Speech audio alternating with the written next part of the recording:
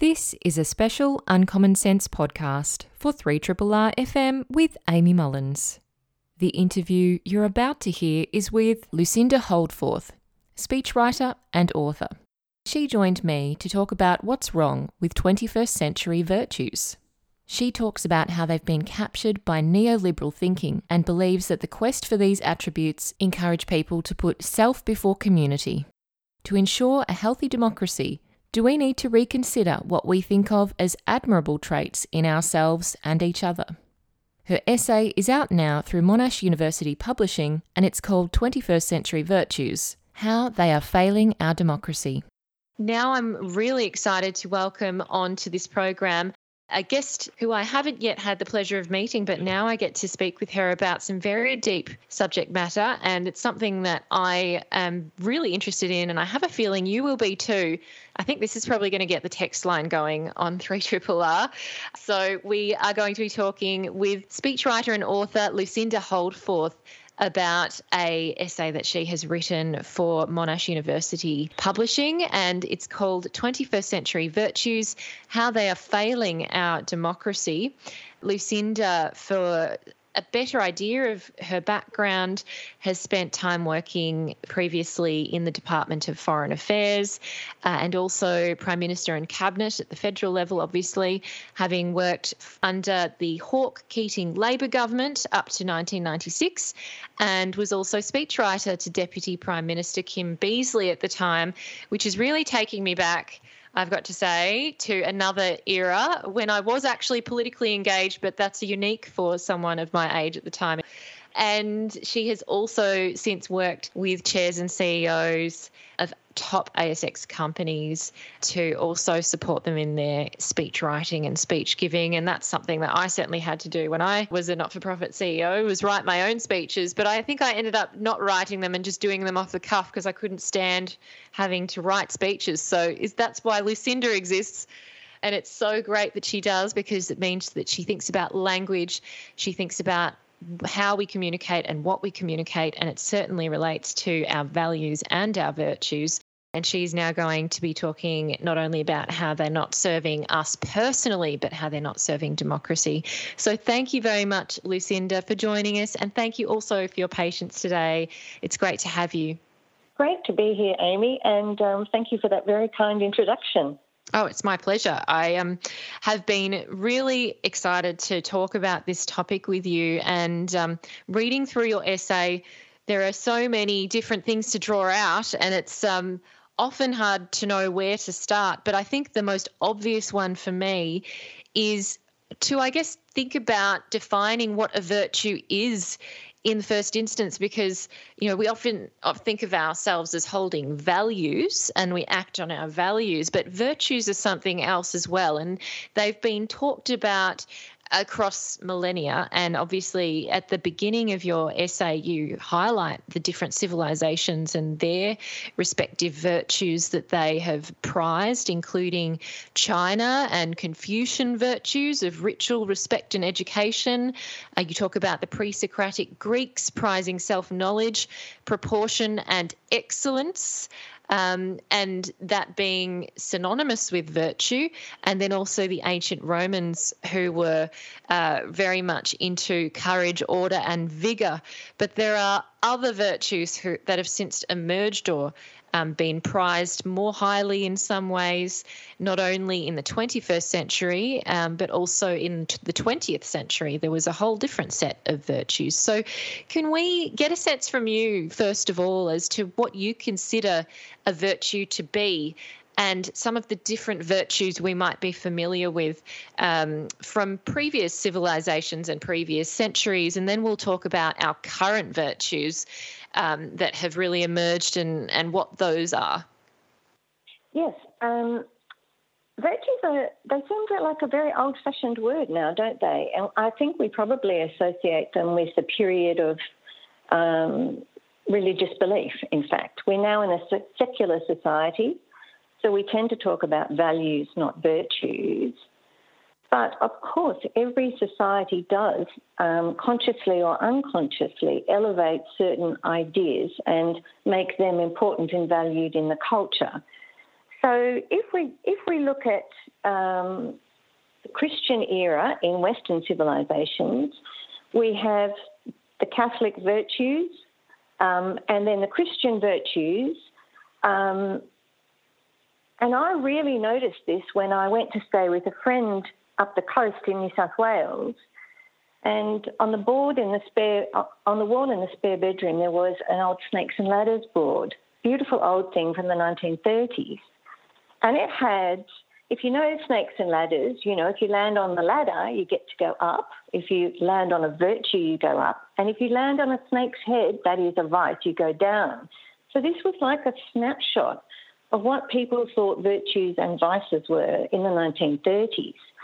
So the virtues were things like, and in fact, I'll tell you what they were. They were faith, forgiveness, self-denial, kindness, pity, penitence, obedience, and truthfulness.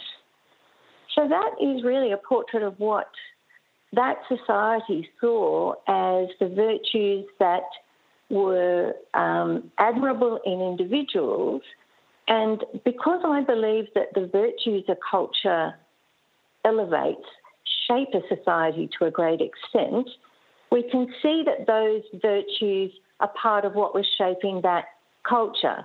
We can also see it in the vices. So on the snakes and ladders board, there were a huge number of vices.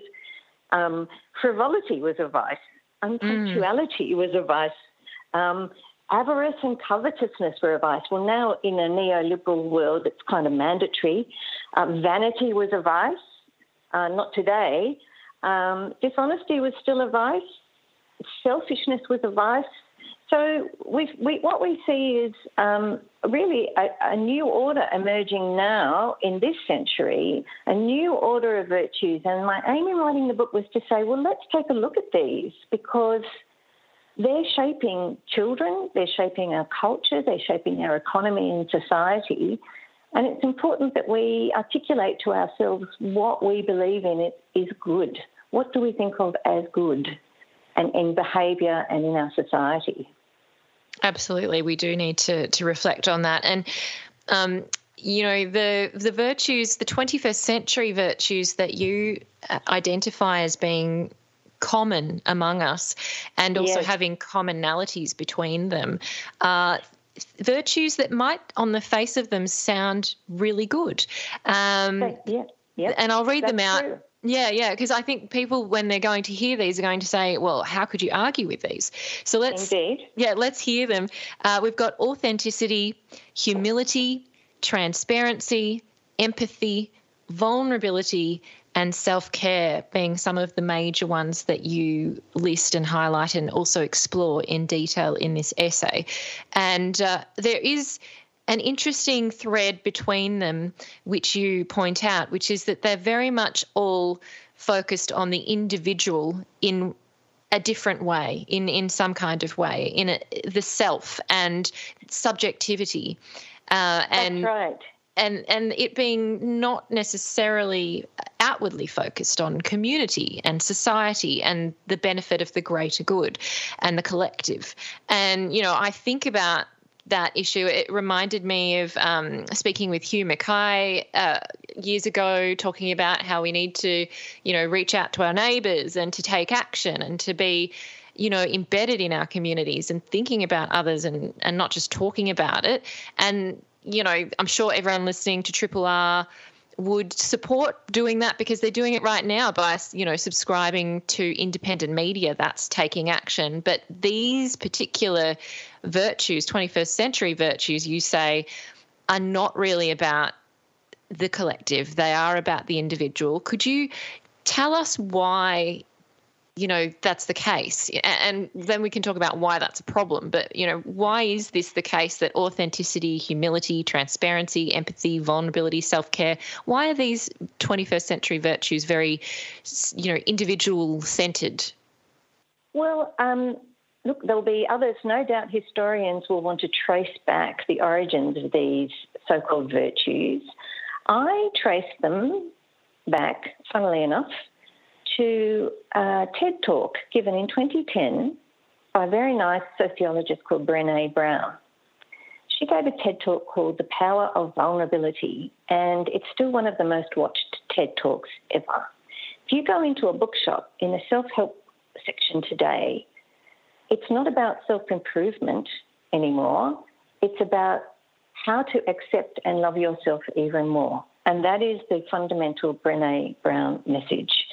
So she says, she started off by saying the problem with society was her American cohort was the most addicted, medicated, obese and indebted cohort in American history. And instead of looking at the social causes of those problems, she said the problem was a failure to be connected, and that when we showed our vulnerability, that is how we could connect and address these problems. So she's written these various books.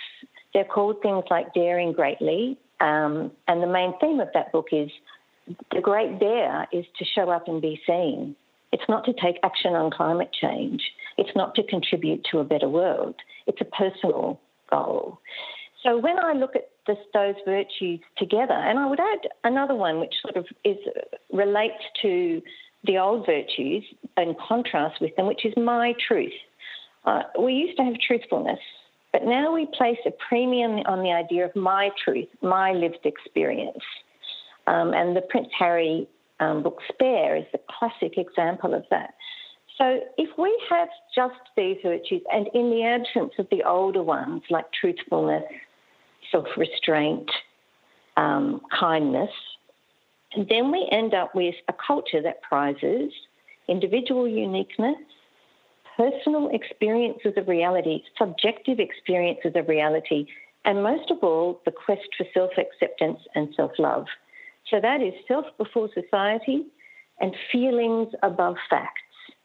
And a democracy, the great Nobel Prize winner Maria Ressa says, has to be based on facts, truth and trust. And without them, you can have no shared reality.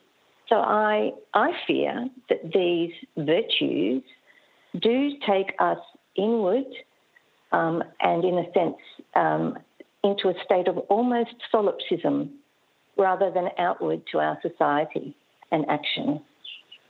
Yeah, it certainly is something that I've noticed a lot more of as well, is that when you don't have a shared set of facts that everyone is speaking from, you can't make progress, because then you are constantly debating the premise of the issue rather than the issue itself. Exactly.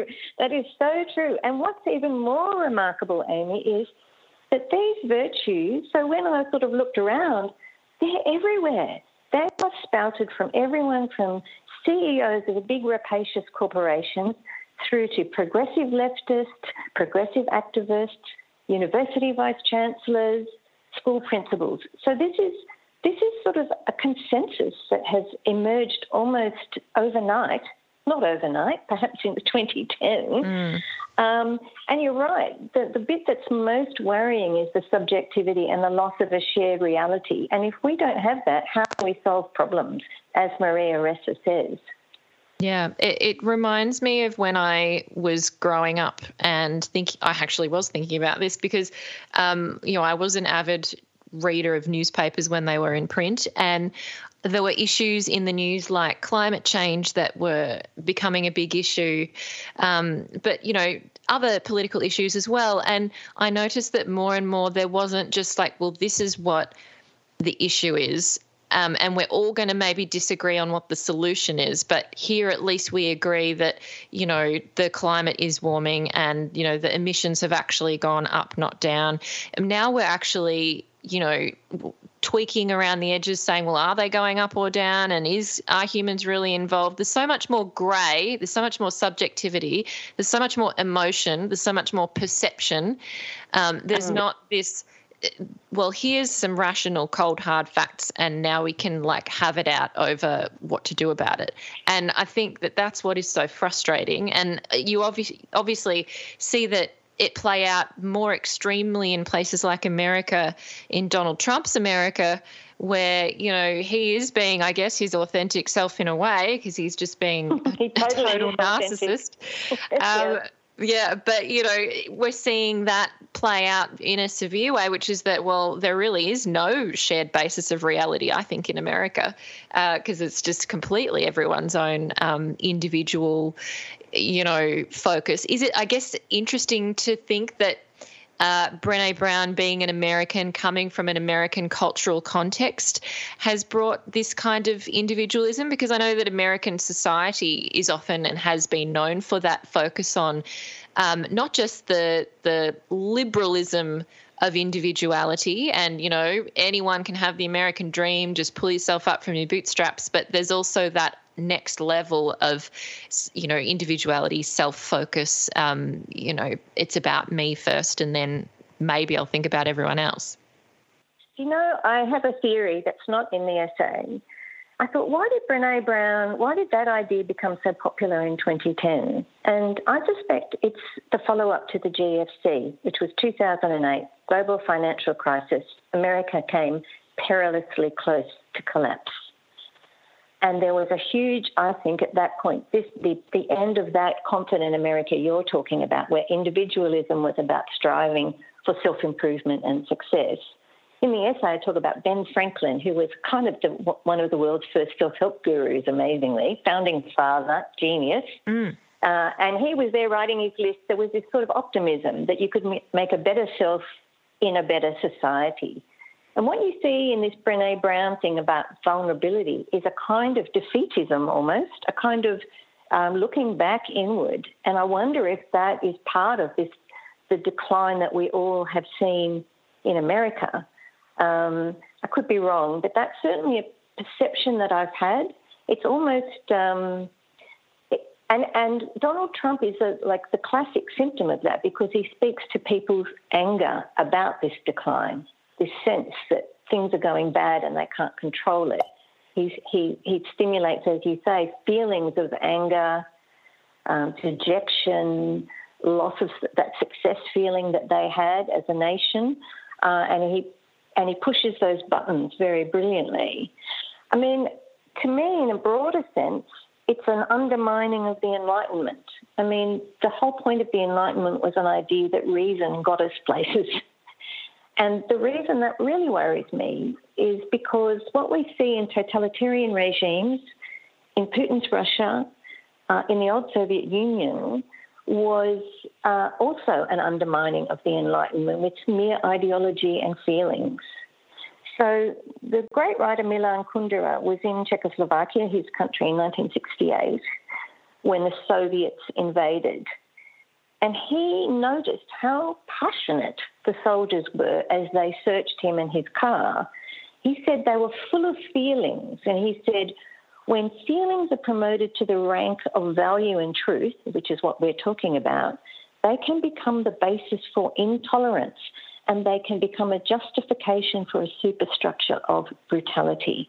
And that is what worries me. If we were to extrapolate, live with just these virtues, we are heading down a path that's antithetical to reason and to democracy. Well, you also quote one of my favourite historians, Timothy Snyder. Oh, yes. Isn't he amazing? We share a lot, I think, Amy. Yeah, I think we read the same people. I think we do. We share a worldview.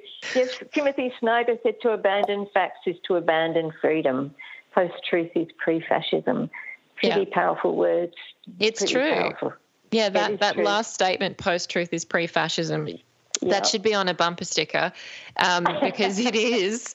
And, fascism is not some remote issue or idea anymore. It certainly wasn't in the 20th century, as I've been researching in my own life. But there's also, that thing that you mentioned about emotion. It reminded me of Susan David, who I found out she's actually an alumni of Melbourne University, and I saw her speak once, and she actually was on a Brené Brown podcast, which is the only reason why I have even heard of Brené Brown before.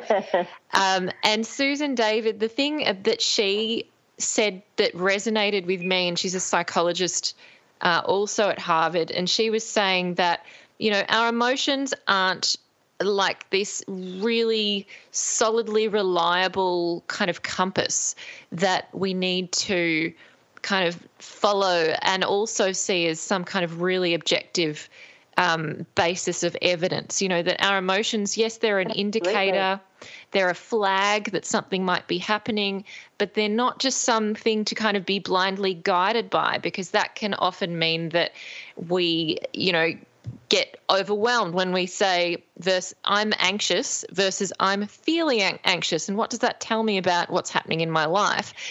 She also is very anti-toxic positivity, which I am as well, with this idea that you can just think yourself happy and, things will be all fixed. She's a very sensible person, and that's why I was so surprised that she was on that podcast. Well, maybe she's trying to cure the faithful of Brené Brown. Maybe. She might have got through to them. It was a 2-part podcast, which, Brené was very getting into it. So anyway, I just it made me also think that Susan David, what she was saying is supporting this idea that, our emotions aren't just something that we need to, be affected by in a way that can be overwhelming, or that might be blinding, or that might be, well, that's my objective experience now because I've felt that emotion and that's how things actually are. We need to think critically and have more self-awareness about what's happening to us. So I don't know, how does that factor into your thinking about some of these 21st century virtues? Well, I think it definitely goes to the idea of my truth. So exactly as you were saying, this idea that your feelings are promoted, one's feelings can be promoted to say, my feelings equal reality. Well, that is a recipe for the decline of society, basically. It's the atomization of it. And that is why I think Stephen Colbert, the great sort of American comedian, political commentator, talked about the rise of truthiness, which was the period before Trump became president, when he said people felt things, and if they may be supported by facts, but didn't necessarily have to be, to the level of Trumpiness, which meant you just had the feelings. You didn't care whether they were based on any reality or not. So that's society splitting apart. I mean, we're not at that in Australia, but gosh, it matters to us if this is happening around the world. And it also matters to us to take care of the common good, I think, to think. So what worries me is, as you said at the beginning, people think, oh, these are all quite nice. These are lovely virtues, It's great. We have our individual experiences and we share them. But my concern is that, first of all, that's not going to help us solve, that's not going to help us find the shared reality, which is the basis on which we can even start to address problems. But it's also a convenient distraction. So the biggest promoters of these virtues are, in fact, big corporations. They love it. They're all there with their pride floats and their, are you okay days. They're all about, feigning sympathy, support, love in the workplace. We're all bring your whole self to work. We're all here with, we can feel feelings with each other. What are the real issues? Well, George Monbiot says it's neoliberalism, and even Martin Wolf, rather conservative economics writer, says the same thing. He calls it laissez-faire capitalism.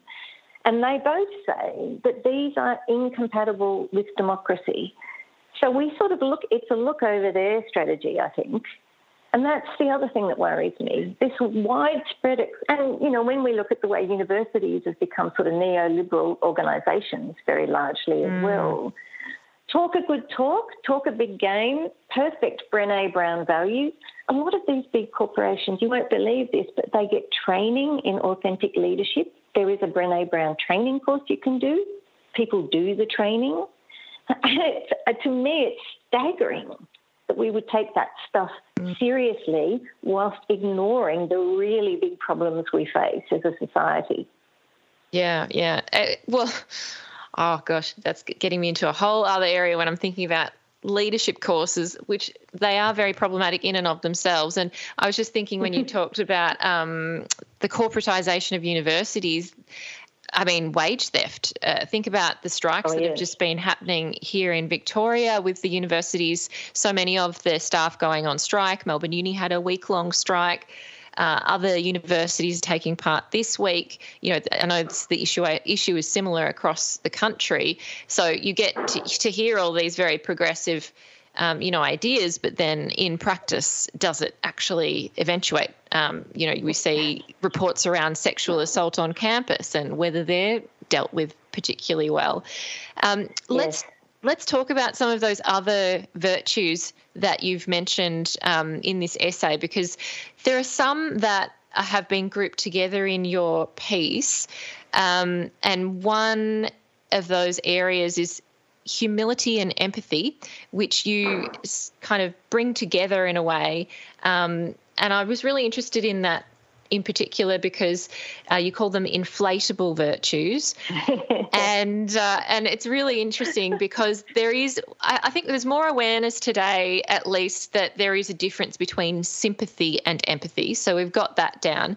But now there's often this idea that empathy is better than sympathy, because, sympathy is I can see something is wrong and, I acknowledge that. But empathy is I can feel that something's wrong, or I can feel your perspective or point of view or your emotions, or I can feel your suffering, or I can put myself in your shoes, whereas the sympathy has a certain level of distance between one person and another. And then obviously there being humility, which is something that in Australia with the tall poppy syndrome is very prized as a virtue. You can't possibly not be humble. So could you tell us about those two virtues and what your thoughts are of them? Well, I called them inflatable virtues because I was thinking that in the old days people used to talk about being modest and being kind. And I, when I take over the country, Amy, I'm going to suggest we go back to those much more modest and humble virtues. They are about not necessarily blowing your own trumpet. Humility is creepy in a way when it's this performative process because it often means I'm not really humble. It means I'm saying I'm humble because actually I'm so great. And in fact, there was a French duke in the 17th century who said that humility was one of the worst forms of conceit, because it was a way of proving yourself even more superior to other people, not only fabulous, but very humble about it as well.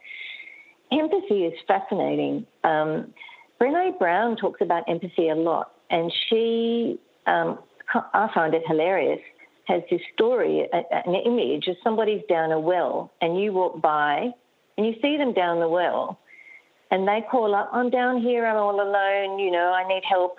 And then you, the viewer, you're not meant to be a bystander. You go and sit down in the well with them. So, of course, the first thing I think is, wouldn't it have been more helpful to throw down a ladder so that person can get out of the well? But no, you're invited to go and sit with that person. But then even more, she says, but if you can't get yourself out, then you shouldn't get down in the well. So self-care comes first. I mean, empathy is just about feelings. That's all it is. Empathy is feeling someone else's feelings. Personally, I don't know what you feel, Amy. I can look at you and I can see you're in trouble. I can't feel your feelings and you can't feel mine. And that's okay. That's the human condition. We're very different. We experience things differently. But what we can do is be kind to each other. And that means action. And that's how we get back to the idea of neighbourliness, civic action, whether it's preserving the commons, whether it's, looking out for the person in the flat next door. To me, empathy is a convenient cop-out as a word. And, I don't really even understand what it's for, if you know what I mean. If it was empathy plus action, fine. But no one ever talks about the action part. It's just the feelings. It's interesting because, when we think about where empathy might be deployed in our lives, it might be, for example, someone has passed away in their life, or you've just come down, with a serious illness, or, you've lost your job. Like, there are a whole range of things where people might try and empathise and, bring their emotions into your heavy emotions. And yes. It can often mean that I think the person who's the one having that difficult news feels more guilty or feels more burdened, or, it feels even worse because they're making another person feel bad when they already feel bad. That's exactly right. I mean, I had breast cancer some years ago, and the last thing I wanted was for other people to be as upset as me. That did not help me. That was just an added emotional burden. Like so many women having breast cancer, I was just battling to kind of manage myself. And what I needed around me were people who were kind. And what I really loved, I look back on that period and there were some really good things, which was the way in which different people helped me. So my brother couldn't cook, but he'd go and buy great food from his favourite deli and just come and leave them and go away again. Another friend is a great cook, and she'd bring dinners over for us. Another friend lived out of town, and she was working in a second-hand bookshop, and she would just pick odd books and send them over. I still have that little collection of sort of lovingly curated books for me to read. And I felt like that was a gesture towards my recovery as well. It's saying, I know you're going to read these. If you can't read them now, you will. Yeah. So those actions, so thoughtful, but also based on their pleasures and their tastes and what they like doing as well. So, empathy on its own, okay, fine. But I think kindness and action and the action generated by kindness is much more practical and much more achievable, in fact. When I think about these virtues, I think there seems to be a great deal of excuse for not doing much, actually. You act humble, you say I'm empathetic. It's kind of passive because remember, the other virtue that's so important is vulnerability and this idea that we're all terribly vulnerable. Well, I'm a middle-class woman and I'm honestly, up for me to call myself vulnerable would be, a travesty, in fact, compared to other people. So encouraging children to think of themselves as vulnerable, seems to me really unhealthy, really unhelpful, and once again, a distortion of reality.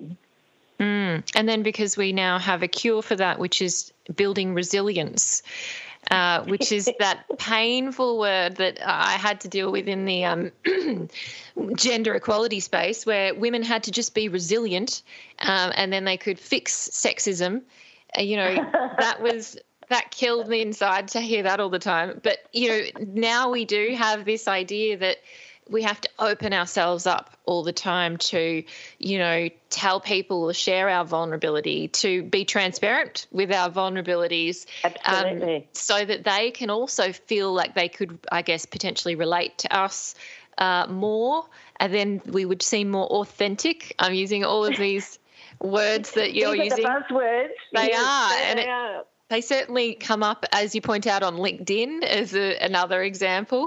I was really interested in that idea around vulnerability because you talk about privacy as being a flip side of that. And obviously being vulnerable isn't necessarily bad in and of itself, but the way that it can play out if it is prioritised, this idea that we need to share all of ourselves or to have our privacy eroded even further when we already have, big tech, corporations, governments, essentially taking our privacy away from us. Yeah. Yeah. Well, I think the thing about vulnerability is that is a facet of the human condition. We're all going to die. We're all going to get sick. We're all going to have a terrible breakup. Something bad's going to happen. Cost of living, can't afford a house, whatever. So that's the human condition. What I find weird is elevating that to a virtue. That's not a virtue. That's the human condition. And whilst resilience, you're right, that sort of odious resilience thing, that sort of buck up mantra of resilience, can often, again, be a distraction. I absolutely loathe the idea of encouraging children to grow up to think that being vulnerable, declaring it, kind of concentrating on it is a good thing. And we see women in public life, when something happens to them. When Jacinda Ardern left politics, for example, everyone said, "Oh, poor Jacinda. She was so hard done by. She was so vulnerable." And I thought, let's not call that strong, capable woman vulnerable. She had a great tenure as a politician, as the Prime Minister of New Zealand. Mm. She saw the polling. She headed for the exit. I say, go Jacinda, and she'll have a huge international career. So I don't like tagging people with that even. I think to call someone like Jacinda Ardern a highly successful woman vulnerable is to misuse the word, I think. Yeah. Well, she's a very savvy politician. Very savvy. Yeah. But as you say, the sort of consequence of a world in which we say it's great to be vulnerable and authentic and tell my truth is, in fact, giving up your privacy. And that's a real problem because, as we know, this is another feature of totalitarian regimes, increasingly also of our own neoliberal regimes. But I see people willingly giving up their privacy. And what that tells me is that we've lost the sense of our the prime importance of our kind of personal humanity. And by that I mean that, we are like, each person is like a tree. We grow, we branch out, we change, we feel the winds of circumstance. And what nourishes us are the deep roots that we have underground and hidden. Great writers have written about the importance of this love of private life, not just for artists, but for citizens as well, the value of that. So George Orwell wrote a great essay in 1941 in which he was speculating about the possibility of a German invasion of Britain and what would happen. And he lovingly wrote that one good thing was that the Brits were a nation of crossword puzzle doers and pigeon fanciers and liked the pub and the tea room. And he said, and the two worst words you could hear in the English language were nosy Parker. And he said he thought it was pretty unlikely the Gestapo would get a hold in Britain because of that love of the private life. And Milan Kundera also talked about privacy being so important to preserving your humanity. And in fact, he had a great line about, he said, the man who is the same in his public life and in his private life would be a monster. He would be without spontaneity in his private life and without responsibility in his public life. So it alarms me that we expect our leaders now to be what we would call fully transparent to us. I don't need to know all the details of their lives. I need them to do the right thing as leaders. Obviously, leaving out crime and, egregious actions, but people need a private life to nourish their humanity and their capability to serve. And we've forgotten that. We seem to have forgotten that. Yeah, there's this level of accessibility that's required now to the people that lead us. And I guess part of it is around that idea of personality politics, which has become so popular. I still remember writing blog posts in the early thousands about how it's now all about personality and not politics, and how, Julia Gillard's going to be the real Julia now, not the old Julia that wasn't real before. She's changed. That was almost a joke when she came out saying that. I don't know who was advising her then, but that was a mistake, wasn't it, Amy? A major one. But now we call it personal brand, and we all we all take it seriously. And what a repellent idea! What a trap! I mean, we must be allowed to evolve and change. Great leaders change their minds.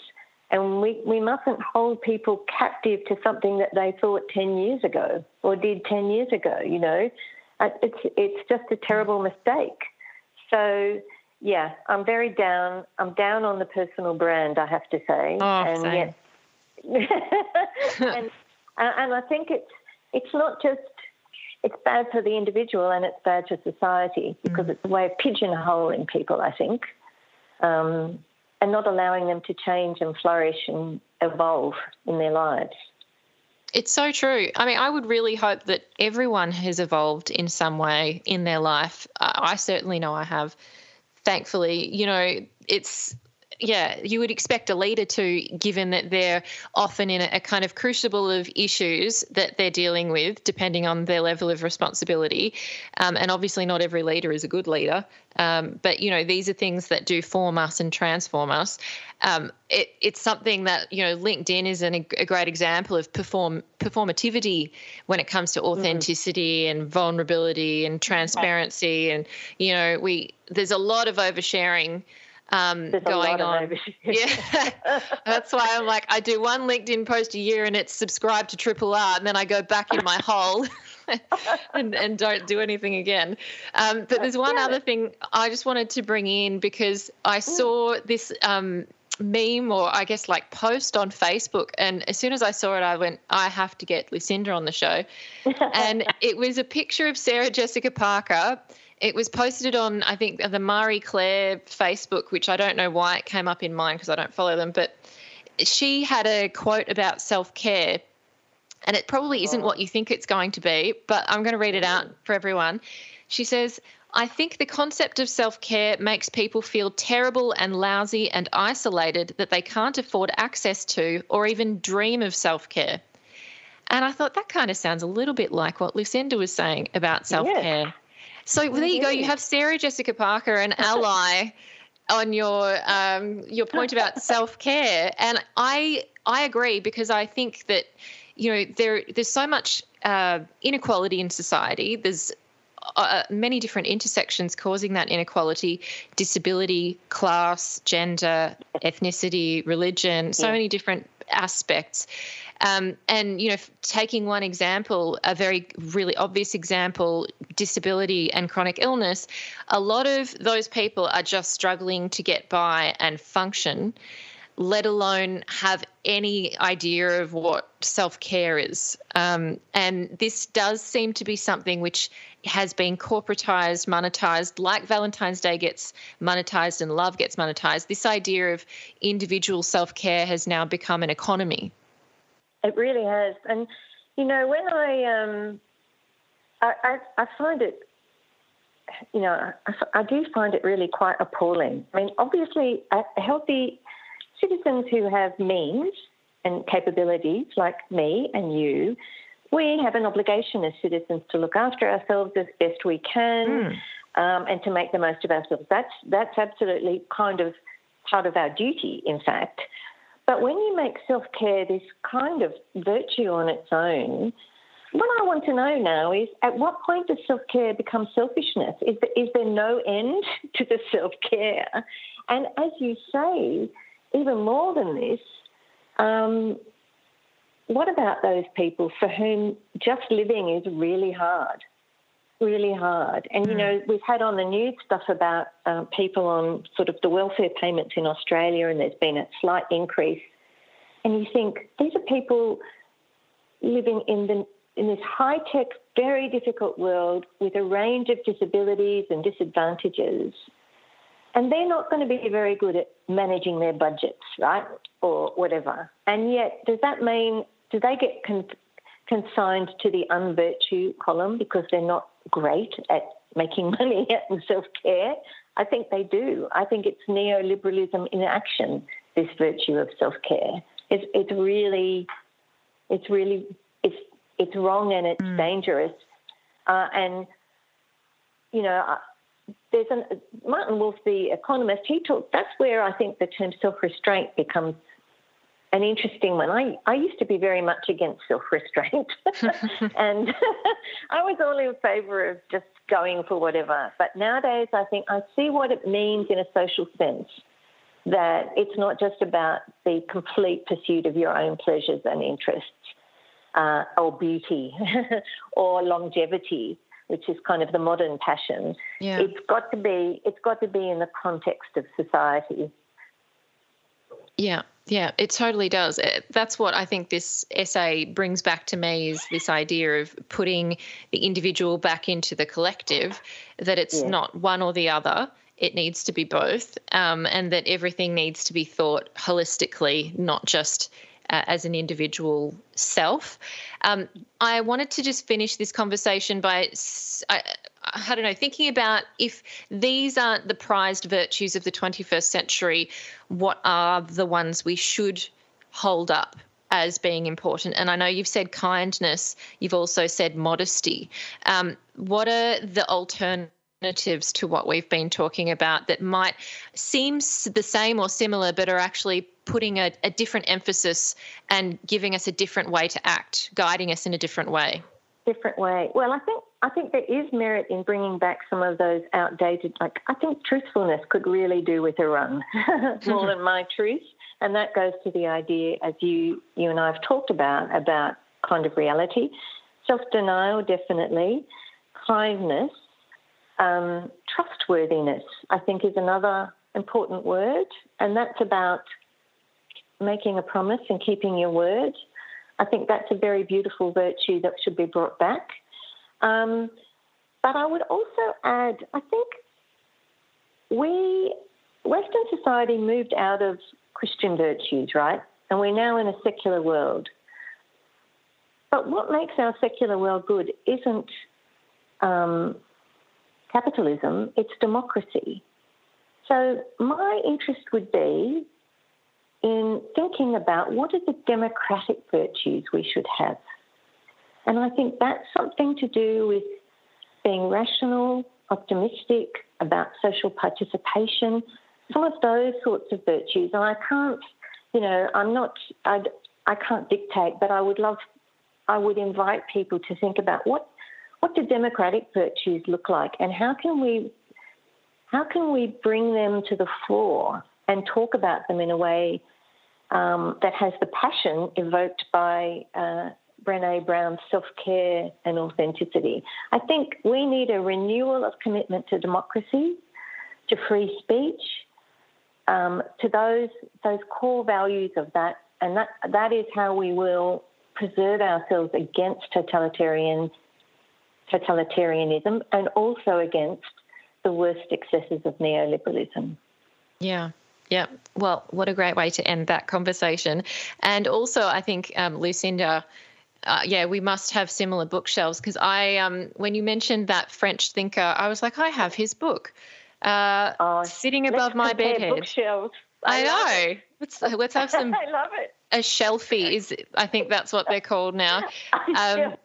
Yeah, we're talking about Francois de la Rochefoucauld and the Duc de la Rochefoucauld. Yes, I wrote a book about Paris and the women of Paris, and he features in that book as part of the sexy salon, the cynical salon society of Paris. But boy, they had a lot of wisdom, those guys. Oh my gosh, they were on about.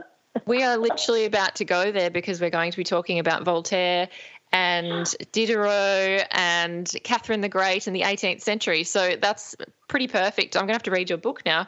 Rochefoucauld's Collected Maxims and Other Reflections is a great book if anyone wants to just dip into little ideas, because they're only little thought bubbles or aphorisms. Exactly. Yeah. Thank you so much for joining us, Lucinda. And people can also read your essay, which is very easy to read and dip into as well. And it is out through Monash University Publishing. It's called 21st Century Virtues, How They Are Failing Our Democracy. Thank you so much, Lucinda Holdforth, for joining us. Thank you. I've just been chatting with Lucinda, who is a speechwriter and author, and as you can tell, has written other books, and including another book on manners, which I'm also very pro manners. So, check out Lucinda's essay. It's really, really thought-provoking. I'm Amy Mullins, and you've been listening to the Uncommon Sense podcast. Uncommon Sense is a radio show broadcast on 3RRR FM in Melbourne every Tuesday between 9 a.m. and 12 p.m.